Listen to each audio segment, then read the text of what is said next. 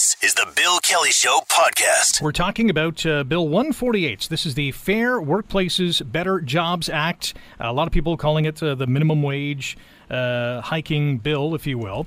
Well, committee hearings are being held in Hamilton today. The labor reforms will hike the minimum wage to $14 an hour on January 1st, 2018, and to $15 an hour on January 1st, 2019. It also aims to ensure equal pay for part-time workers, increase vacation entitlements, expand personal emergency leave, introduce paid sick days for every worker, and step up enforcement of employment laws. We will speak with Ryan Mallow, a senior policy analyst with the Canadian Federation of Independent Business, on their concerns about Bill 148. But we will begin with Ted McMeekin, Liberal MPP for Ancaster, Dundas, Flamborough, Westdale, and joins us now in studio. Ted, thanks for coming in today. Great to be here, Rick. How's your summer going so far? So far, so good. But that's what the guy jumped off the Empire State Building said. Is that what he said? That was his last words? So good. Until, well. Okay, so a few words on the Fair Workplaces, Better Jobs Act committee hearings. And you haven't been in the hearings. You're going today, though. But yes. What have you heard from colleagues and from people who have attended? Well, I'm hearing that there's a wide range of views that tend to be kind of two camps, I guess. One is the you're going too far, too fast camp, and the other is it's darn well about time that we brought some fairness to the workplace. With work, the nature of work is changing. Employment is far more precarious. There's some history of making changes in the workplace. Some businesses, not very many. Most businesses are great, but some that really exploit some of the possibilities. They'll lay off or fire a full-time worker who has full benefits and replace them with 3 part-time workers, right. Paying them considerably less with no benefits, right? And it just adds a deeper darkness to what some think is already a night devoid of stars. So we want to make sure that what we're doing is fair and is going to lead to a higher quality of life with people, and I think this bill speaks very much to that. Let's focus on the minimum wage, because that's what I believe most people are focused on. How did the government come to the $14 an hour by 2018 and the $15 an hour by 2019? Where did those numbers come from? Well, we've heard from a number of people, a number of advocacy groups, several based in Hamilton, the Fair Wage folk and others who have been advocating for a $15 minimum wage, which, by the way, is about 56% of the average wage, which is a moniker as to how we compare what's being paid to the poverty line. So the basic position of the government, and it took a while for us to get there, is that anyone who's working full-time should not, as a result of that, be living in poverty. So we want to create a situation where, as our economy grows, and Ontario has been leading the country in terms of both economic growth and job creation for a couple of years now, and is projected to continue, that the benefits of that heightened economy accrues to more people. Mm-hmm. And the gap between the richest of us and the rest of us, notwithstanding the economic growth and what have you, continues to grow. And so we're trying to mediate that. Who stands to benefit the most just from the minimum wage aspect? Well, about 29% of Ontarians who work full-time are earning less than $15 an hour. And, their case is a pretty solid one. The benefit is, by moving in this direction, is we inject more money into the economy, and the money that is being injected into the economy isn't going to people who are going to lay it up and buy RRSPs with it. They're going to buy underwear and socks for their kids, and maybe put gas in the car, and have a Sunday at the Dairy Queen once a month. Mm-hmm. It's not like this is a big cash giveaway. Right. Businesses have certain responsibilities to their workers, and the government's responsibility, of course, is to try to create an environment that's fairer for everybody. So we had a multiplicity of people who made comments about legislation. Marvin Ryder, economics professor here at McMaster, did some work on this and said about 2-3 months ago that this, in the long run, will lead to some inflation. Businesses have to recoup, their additional cost and the cost of products, but it would not lead to large-scale unemployment. In fact, the long-term outlook is that this will really buoy the economy. Raise all boats, maybe not the yachts, but at least all the boats. And so that's the goal of the program. So what do you say to folks like, our guest coming up after 9:30, the Canadian Federation of Independent Business, who say that this Fair Workplaces, Better Jobs Act is going to force some businesses to lay off workers or possibly close entirely? Is that a possibility? Well, I would say to them, make your case. I had a situation not that long ago when we raised the minimum wage for students 25 cents an hour, and I had an employer call me, and he said, "Okay, McMeekin, that's the last straw. I'm shutting down. I just can't cope anymore. How come?" I said, and he said, "Well, the 25 cents an hour extra for students." I said, "How many students do you have working with you?" True story. He said 4. He said they each work about 12 hours a week. So you do the math. $3 times 4 is 12, maybe $15 a week extra. So I said to him, "You're going under because of $15 a week extra?" He said, "Yeah." He said, "I just can't cope." I said, "Are you at your business right now?" He said, "Yeah." I said, "Well, I've run a business." I said, "You stay there. I'm coming down to see you because you got a bigger problem than minimum wage." Right? And anyhow, as it turns out, he'd been borderline with his business for a long time, and right. I think was frustrated. There are some businesses that might be hurt. Generally, they'd be businesses, I suspect, that are borderline businesses anyways. And that's not to belittle the concern, because we want to give everybody an opportunity to prosper. But the reality is that this is going to be something that businesses can handle. Historically, they have handled. The wage was frozen at $6.85 for 8 years. We've raised it 11 times in the last 14 years. We hear the same moans and groans from some people, not a lot of people. I'm not hearing a lot about this, by the way. I hear it's a sector-by-sector thing. The ag folk are a little concerned about some aspects, and right. Restaurants are a little concerned about some aspects. But generally speaking, people understand the importance of being progressive and taking care of folk that are having trouble, struggling with just making ends meet, including businesses, by the way.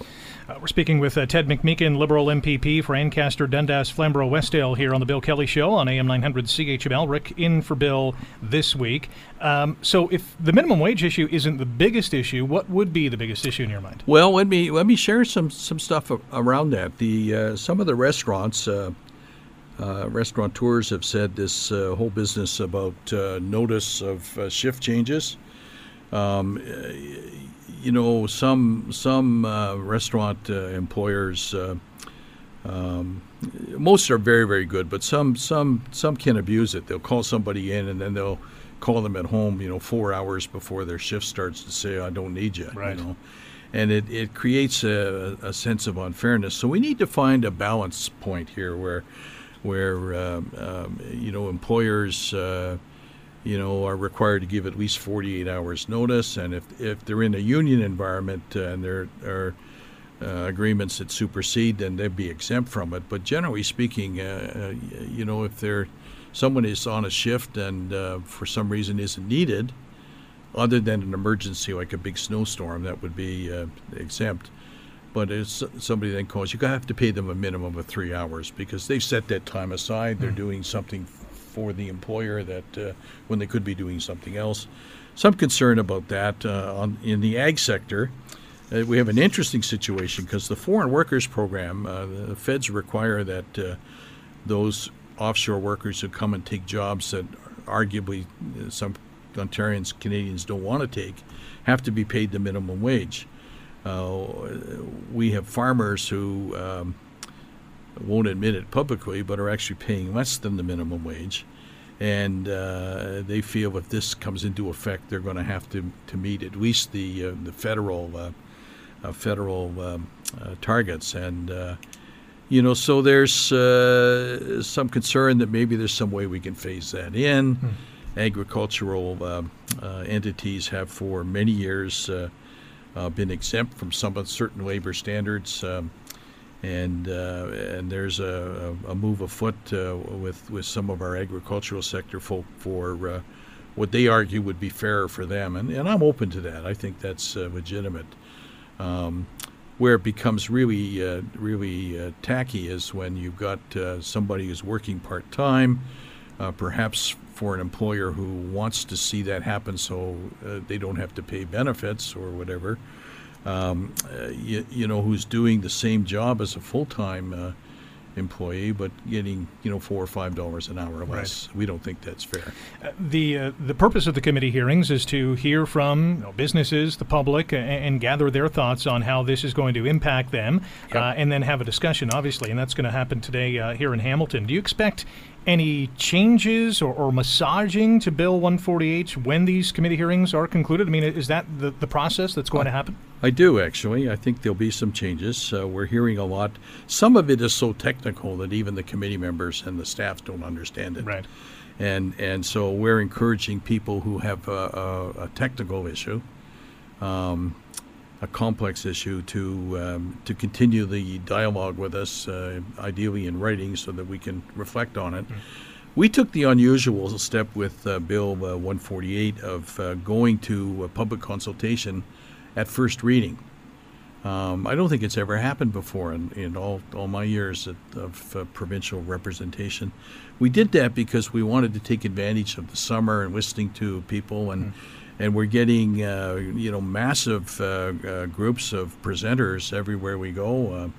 We're going to continue with the hearings. It'll go all day today. I think there are 50 different presenters, and we'll be taking all that information back. The bill will then arrive. Standing committee will make some observations. It'll go back to the House for second reading and debate. After that, it will be referred to a standing committee, and again, there'll be a second round of consultation. So this bill is not a law yet, and the intent of the government and I think all people of goodwill is to take the time to make sure that we move forward in a progressive way, but we do it also in a fair way. So I expect there'll be changes. Is the deadline, though, because, one aspect is raising the minimum wage to $14 by January 1st, 2018, which is coming up in a matter of months. Is the deadline before the end of when you guys at Queen's Park are done sitting in the fall? Well, the deadline's approaching very soon. I think the deadline for written submissions is sometime tomorrow.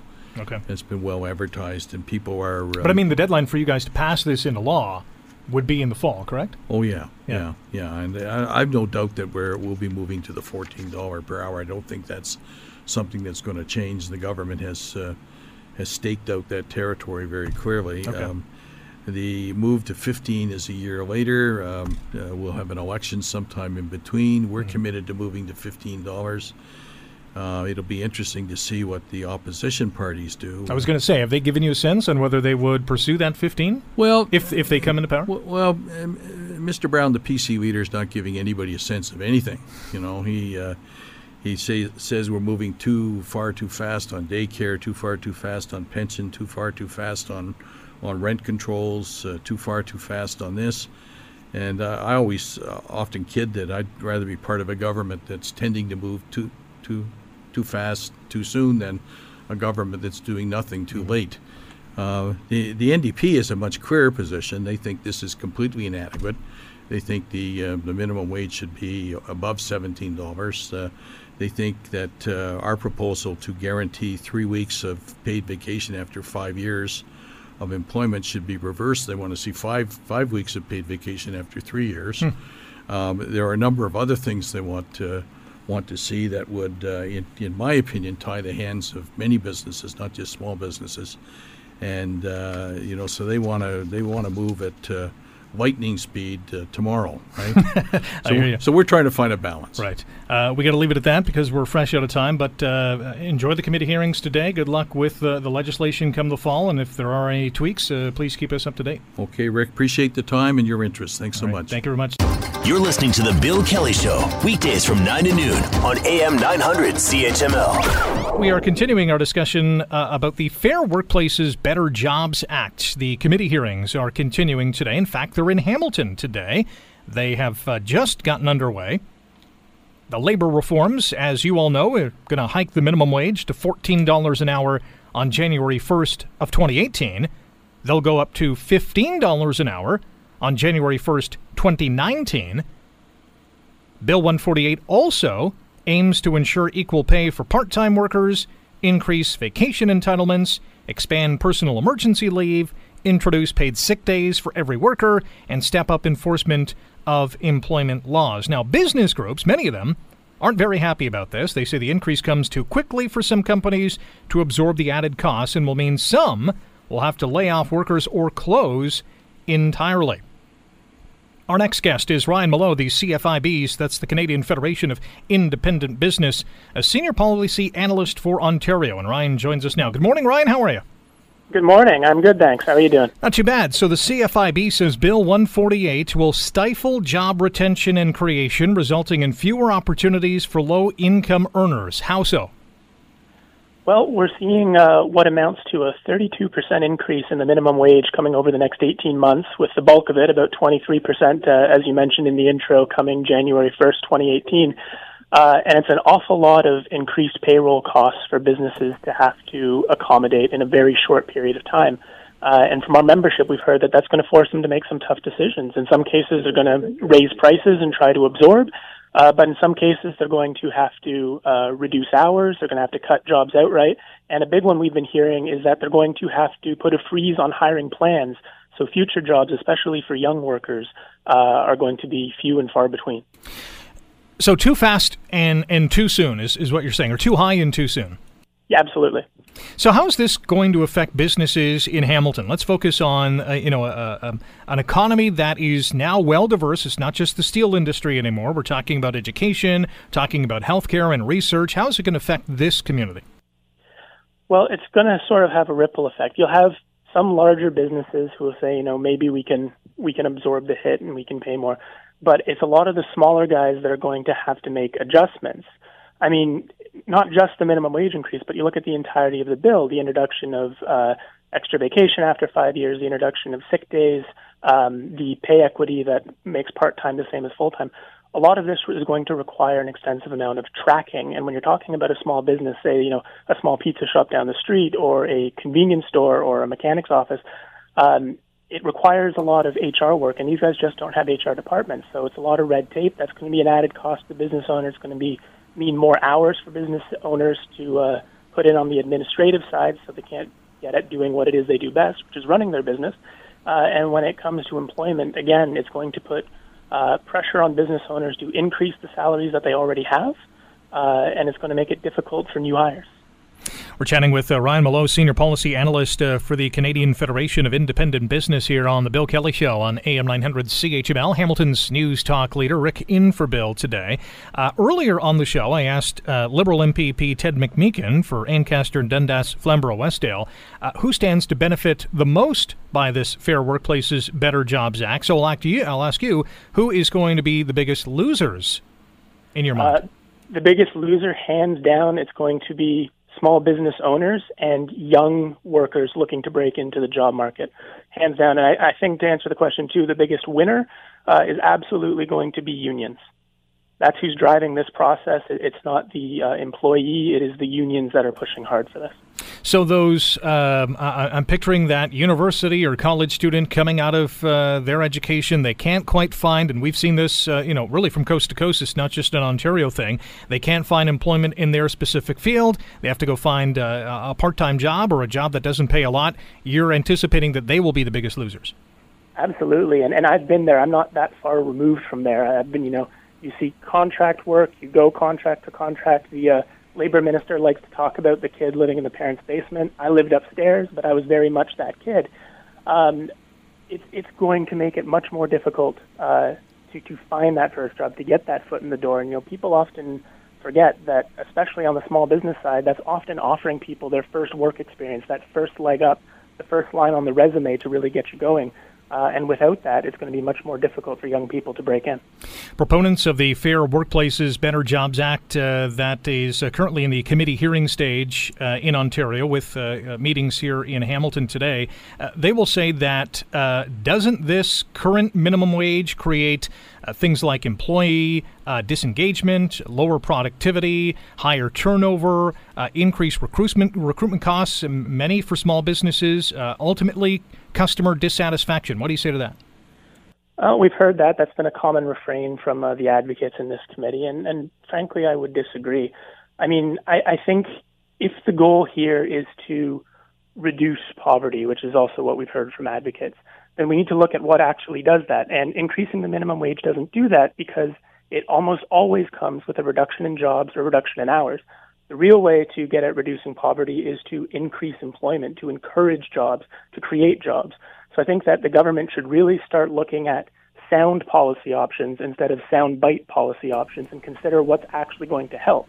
It may not look as good. It may not be as politically attractive as something like Fight for 15. It doesn't wrap itself up in a nice slogan.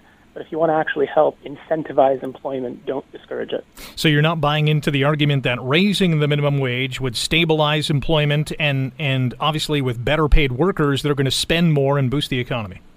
No, and that's been a frustrating one to listen to. And I will grant that certainly those people that keep their jobs and their hours and see a boost in pay will benefit. Absolutely. But overwhelmingly, we've seen that that's not what happens. We've seen very recently in Seattle where they made the jump from 11 to 13. They're not at 15 yet. That they saw a mass reduction in hours across the board that actually ended up costing workers $125 a month. So when you end up losing money because of a policy, I can't see how they're going to be spending more locally. You mentioned reducing poverty by creating jobs. What are some of the things the government should be doing? Well, first and foremost, we would look at finding ways to ensure that people are keeping more monies in their pockets. And I think that starts with an increase in the personal income tax threshold, as well as measures that reduce the tax burdens on low-income earners. I think that is the key start. Then we look at incentivizing youth hiring, finding hiring credits, and then reducing the red tape burden for business. I mean, the best way for a business to operate is for the government to kind of get out of the way with onerous regulations, and we know that they are trying to. But, really let the business operate and flourish. And when a business flourishes, more money comes in, more demand comes in, more jobs are created. Sounds like there might be a lot of red tape with this Bill 148 for small businesses. Yeah, absolutely. And that was a concern. We heard from a law firm presentation in Ottawa noting that one of the things that these measures do is introduce 175 new employment standards officers, and we're concerned about the amount of power they're going to have and the direction they're going.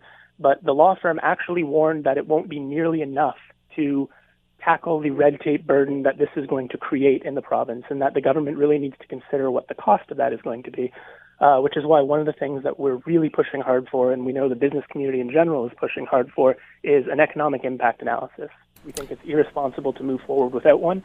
Really, the brakes need to be put on, and the government needs to determine what's going to happen to the economy before they move forward with this. We're chatting with Ryan Mallow, Senior Policy Analyst, Canadian Federation of Independent Business, here on the Bill Kelly Show on AM 900 CHML. Rick in for Bill today. I understand that the CFIB has been shut out of tomorrow's hearings in Toronto? We were one of the first groups to put in mid-June. And we found out late last week that we have, in fact, been shut out. The committee decided that they didn't want to hear from us or our 42,000 members. And that's concerning for us, not just because we represent so many business owners and, sort of provide that voice for them, but also because take a quick look at the list of people who are on to present, and it is fairly lopsided in favor of the labor movement. So in regards to the minimum wage, and again, this, Fair Workplaces, Better Jobs Act is much more than just boosting the minimum wage, but a lot of people are focused on that. Mm-hmm. Eventually, it's going to get to $15 an hour.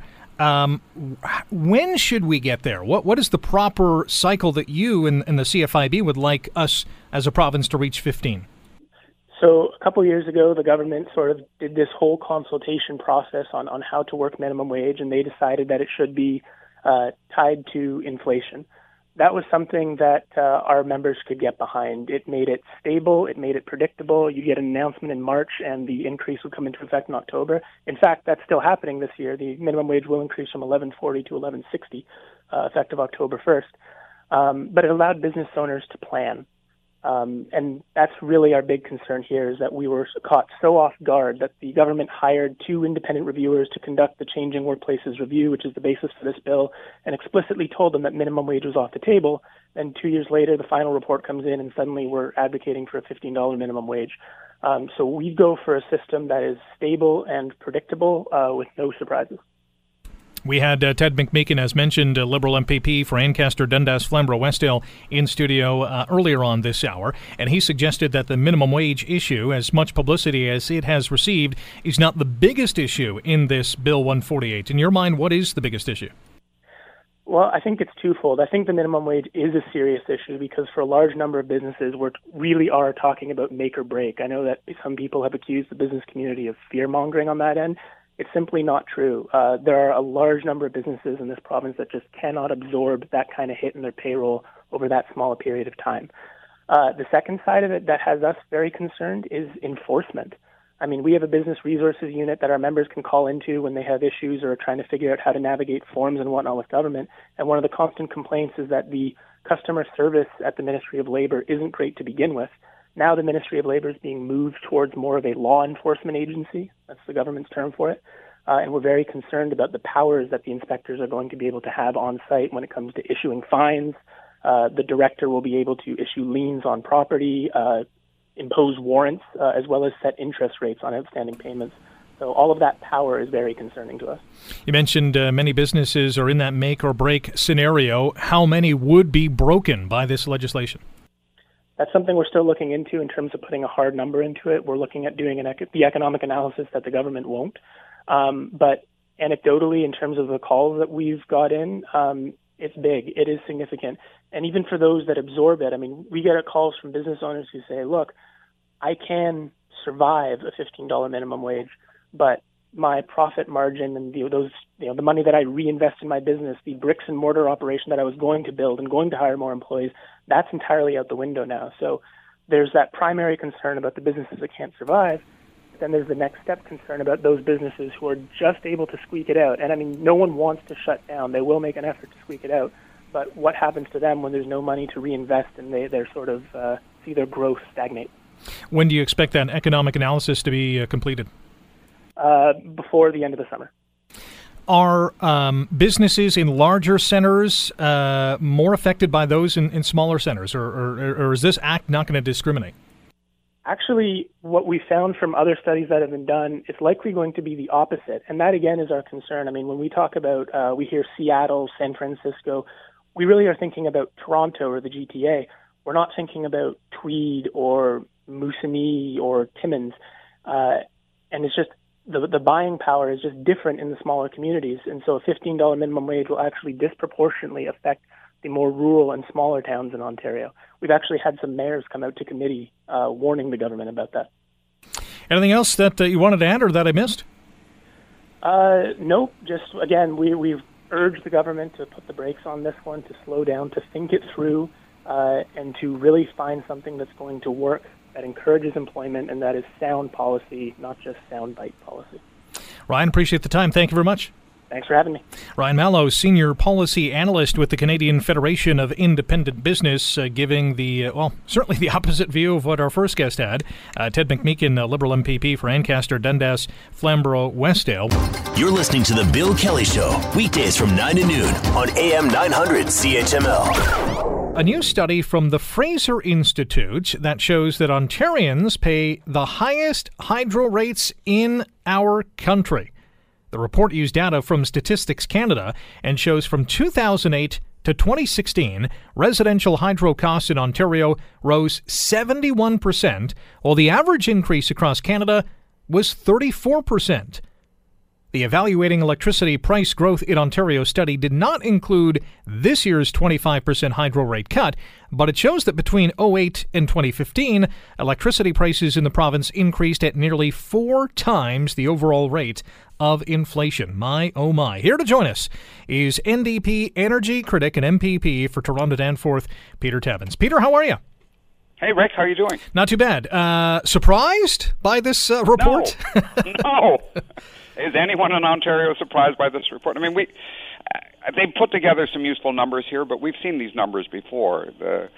The province put out numbers showing that our hydro rates, when our bills went up 100% from 2006 to 2016. So I'm not surprised at any of the numbers here. I'm still a bit taken aback, as I think most people are, by how high they are compared to other jurisdictions. More than double. You're paying more than double in Toronto what you'd pay in Montreal, and my guess is Hamilton's pretty darn close to that. So I think people already feel the pain.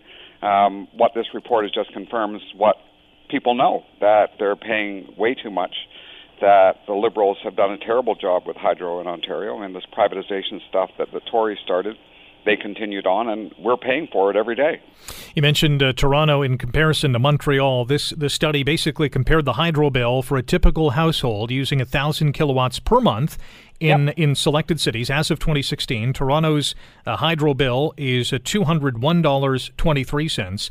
Montreal would be $83.08. It is, Winnipeg's $97, Calgary $109, Vancouver $114, Toronto almost more, and in some cases more than double in any of those communities. So I guess the question is, I have a series of questions, but have we reached the breaking point? Well, yeah, in terms of people's response to this and their ability to pay these bills, absolutely we have. I mean, that's why hydro is such a hot issue in Ontario, a hot political issue. That's why the Liberals are borrowing tens of billions of dollars to reduce our bills for a few years so they can get through this election. And then their hope is that buying down lower prices with our money is going to make us happy enough to reelect them. They understand how hot people are on this issue. Yeah, it has reached a breaking point, without a doubt. I mean, that's why earlier this year we brought forward our own plan to reduce hydro bills and deal with these underlying problems, the privatization, because people can't take it anymore. They need to have serious solutions to the prices just skyrocketing up. The Liberals don't have a serious solution. They're just going to borrow tens of billions of dollars, and the Tories, well, they started the privatization. They haven't come forward with anything. If the NDP comes into power, we're going to have an election, next year. And, nowadays you really never know. I mean, we saw what happened in the United States. Anything can happen. I know. I thought Hillary was going to win. Well, figure, right? And this is not to disparage any party, but, anything can happen. So I guess the question is, can you reverse what the Liberals have done in terms of contracts, in terms of this borrowing to pay down the road? I mean, what's the NDP's plan here to reverse course on this hydro rate increase? Well, there are a few things. I mean, first, we're committed to taking the HST off people's hydro bills, and not just the grant that the Liberals are putting in place, but actually change the tax law so it's a permanent thing. We're going to get rid of mandatory time of use. Right now, people are forced to pay a higher rate at the time of day when they're using the most power. It doesn't make sense to us. It isn't actually saving the system much. By the way, I hate that thing. I absolutely hate that time of use. Many people do. I mean, I'm out of the house most of the day, so I'm good. But there are an awful lot of people who are home making toast when the prices are at their highest. Yeah, and it's especially seniors, too. Right, absolutely. Absolutely. So making that a voluntary thing for most people, this is not going to, what's in place isn't going to help them. Making it voluntary will help them to cut their bills by an average of 10%. And then for people in rural and northern Ontario, dealing with the exceptionally high charges that they're dealing with, actually taking some of the money that's in the system now, reducing those rates so that people will see up to a 30% reduction. But beyond that, Rick, the whole question here is we've got to end this privatization of Hydro One and the ongoing privatization of the hydro system. We're proposing over time to buy back Hydro One so that we own it, so we can control it, so we can set the rates. And I know you hear all kinds of junk from the Liberals saying the Ontario Energy Board, the regulator, is the one who sets the rates. Well, frankly, the Ontario Energy Board is very much just a puppet of the provincial government. They do whatever they say. And they aren't going to be protecting us. They haven't protected us in the past. Last question for you. You mentioned Hydro One. They've just signed a friendly deal to acquire a U.S. energy company. How's that going to work in the buyback? We're going to have to think that one through because we just found out about it last night. I'm very worried about that purchase. I think if you look at other companies that have gone on acquisition sprees, when they make mistakes, when things don't work out, then they go back to their base customers. And frankly, if things fall through, if there's a big problem with this purchase in Washington State, then Hydro One's going to turn back to the customers in Ontario and say, gee, we really have to have the money to continue functioning. I guess we're just going to charge you. That, I think, is something that people in Ontario never want to see. They don't want to be paying for corporate mistakes. They don't want to be protecting the investors. They just want power they can afford so they can live their lives. That's what they want. Peter, got to run. Thanks for the time today. Enjoy the rest of the day. Hey, Rick, real pleasure. Take care. Bye-bye. You too. Peter Tabuns, MPP for the New Democrat Party of Ontario, also the NDP's energy critic, based out of Toronto, Danforth. You're listening to The Bill Kelly Show, weekdays from 9 to noon on AM 900 CHML. A new study that shows Ontarians, surprise, surprise, pay the highest hydro rates in Canada. The Fraser Institute report, using data from StatsCan, showing that from 2008 to 2016, residential hydro costs in Ontario rose 71%, while the average increase across Canada was just 34%. It's called the Evaluating Electricity Price Growth in Ontario study. It did not include 2017 statistics, which obviously incorporate the 25% hydro rate cut that the Wynne Liberals have put in. But it does show that between 2008 and 2015, electricity prices in this province increased at nearly 4 times the overall rate of inflation. Our next guest is Tom Adams, an independent energy and environmental consultant, and joins us now. Tom, how are you? Just great. How are you, Rick? Not too bad. Man, oh man, Ontarians just love paying high hydro rates, don't we? Well, we keep voting for them. Yeah, I guess we like it so much. We have been voting for higher power rates. We've been on this train for quite a while. Once upon a time, Ontario was a relatively low-cost electricity jurisdiction, and we built our economy around that. The way we constructed our houses and invested in industrial capacity and a lot of things out there were geared to affordable electricity. As electricity has rocketed upwards, the implications for households and for electricity-intensive employers, it's been pretty drastic. I've got a tweet from a listener named Don on Twitter. If we produce the most hydro, shouldn't we pay the least? What would Alberta think about paying the highest gas prices? Yeah, we actually, one of the reasons we have high prices is because we produce more electricity than we can consume. Electricity demand in Ontario has been dropping since 2005. At the same time, we've been adding new generating capacity like Topsy, just hand over fist. And so as a consequence, what we've ended up doing is paying generators a very large amount of money to not generate power. And that's one of the factors that's driving up the cost of electricity. You know, we shut down as a province coal-fired power plants. We created more solar energy farms. There's a lot of them, especially in southwestern Ontario. Wind turbines, you'll see a lot of those as well. Yet we continue to pay more for electricity. Should it not be the opposite? Or is it just based on all these contracts that the province has signed? Yeah, this is kind of all back to politics. This is the way that in the normal world, right? If the producers of tomatoes are just producing a lot of tomatoes, in August, the price of tomatoes goes down. In electricity, when there's an excess supply of electricity, the way the Ontario government's got it organized, during times of excess supply, the price goes up. So electricity is somewhat different than the real world, where the rest of the economy operates. And what these findings from the Fraser Institute do is they put some kind of documentation around what a lot of people have a sense for. If you've been paying a household or a business power bill over the years and kind of keeping track, you've noticed that your power rates have really gone up in a bad way. So what should or what can the provincial government do right now to combat these high hydro rates? What should be the first step? Well, I mean, there are solutions out there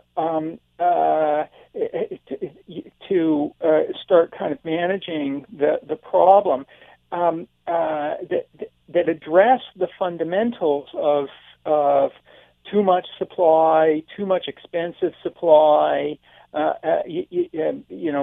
silly, wasteful programs throwing away like really hundreds of millions of dollars on wasteful conservation programs and whatnot. So there are constructive solutions, but rather than pursue those constructive solutions, what the Ontario government is instead focused on is a plan to defer the costs of electricity at least until after the next election. So we've got this new plan that isn't captured in the data that's used by the recent Fraser Institute study that would have electricity prices drop 25%. But the trick is that it's just a temporary drop that you'll have to repay sometime after the next election with interest, of course, to cover the gap in this deferred costs that the Ontario government has the gall to refer to as a fair hydro plan. From the point of view of electricity consumers in the future, there's nothing fair about us just shipping a huge amount of our electricity costs off into the future. Yeah, it's more like the delayed hydro plan. We're speaking with Tom Adams, independent energy and environmental consultant here on The Bill Kelly Show on AM 900 CHML. So I get that we're not past the point of no return. I mean, I guess it can get worse. Oh yeah, and there are also positive things that can be done to fix this. But the problem that we're in right now is not a new problem. It's not something that suddenly appeared on the radar screen here. In fact, the Fraser Institute study that released today, its findings repeat findings that were published in a study a year and a half ago by another institute, the Consumer Policy Institute, and they made really, in a way, very similar findings. In their case, broader findings than the Fraser Institute study, because they put Ontario's soaring electricity costs in a North American perspective, and they found the same problem. Fraser found that we've got the fastest rising rates in Canada. That's true, but the Consumer Policy Institute makes the point we've got the fastest rising rates in the United States as well. I mean, we're number one here in Ontario. We're leaders. The question the electorate is going to ask itself come next year, and I only have 30 seconds for you to answer this, is whether a new party in power will make any difference. Hard to do worse than what we've been doing, for the last 10 years. We've really got to stop digging this hole deeper. That's not a ringing endorsement at all. Tom, thanks for the time today. So good. Thank you. Tom Adams, independent energy and environmental consultant, talking about Ontario's highest, in fact, hydro rates in Canada. The study compared the hydro bill for a typical household using 1,000 kilowatts per month in selected cities as of 2016. Toronto by far and away higher than any other city compared to Ottawa, Halifax, Vancouver, Calgary, Winnipeg, Montreal. And it shows that the hydro bill for a typical household in Toronto, which is probably not going to be a lot different than Hamilton, soared by 62% from 2010 to 2016. That compares to 36% in Vancouver, a comparable city. The Bill Kelly Show, weekdays from 9 to noon on AM 900 CHML.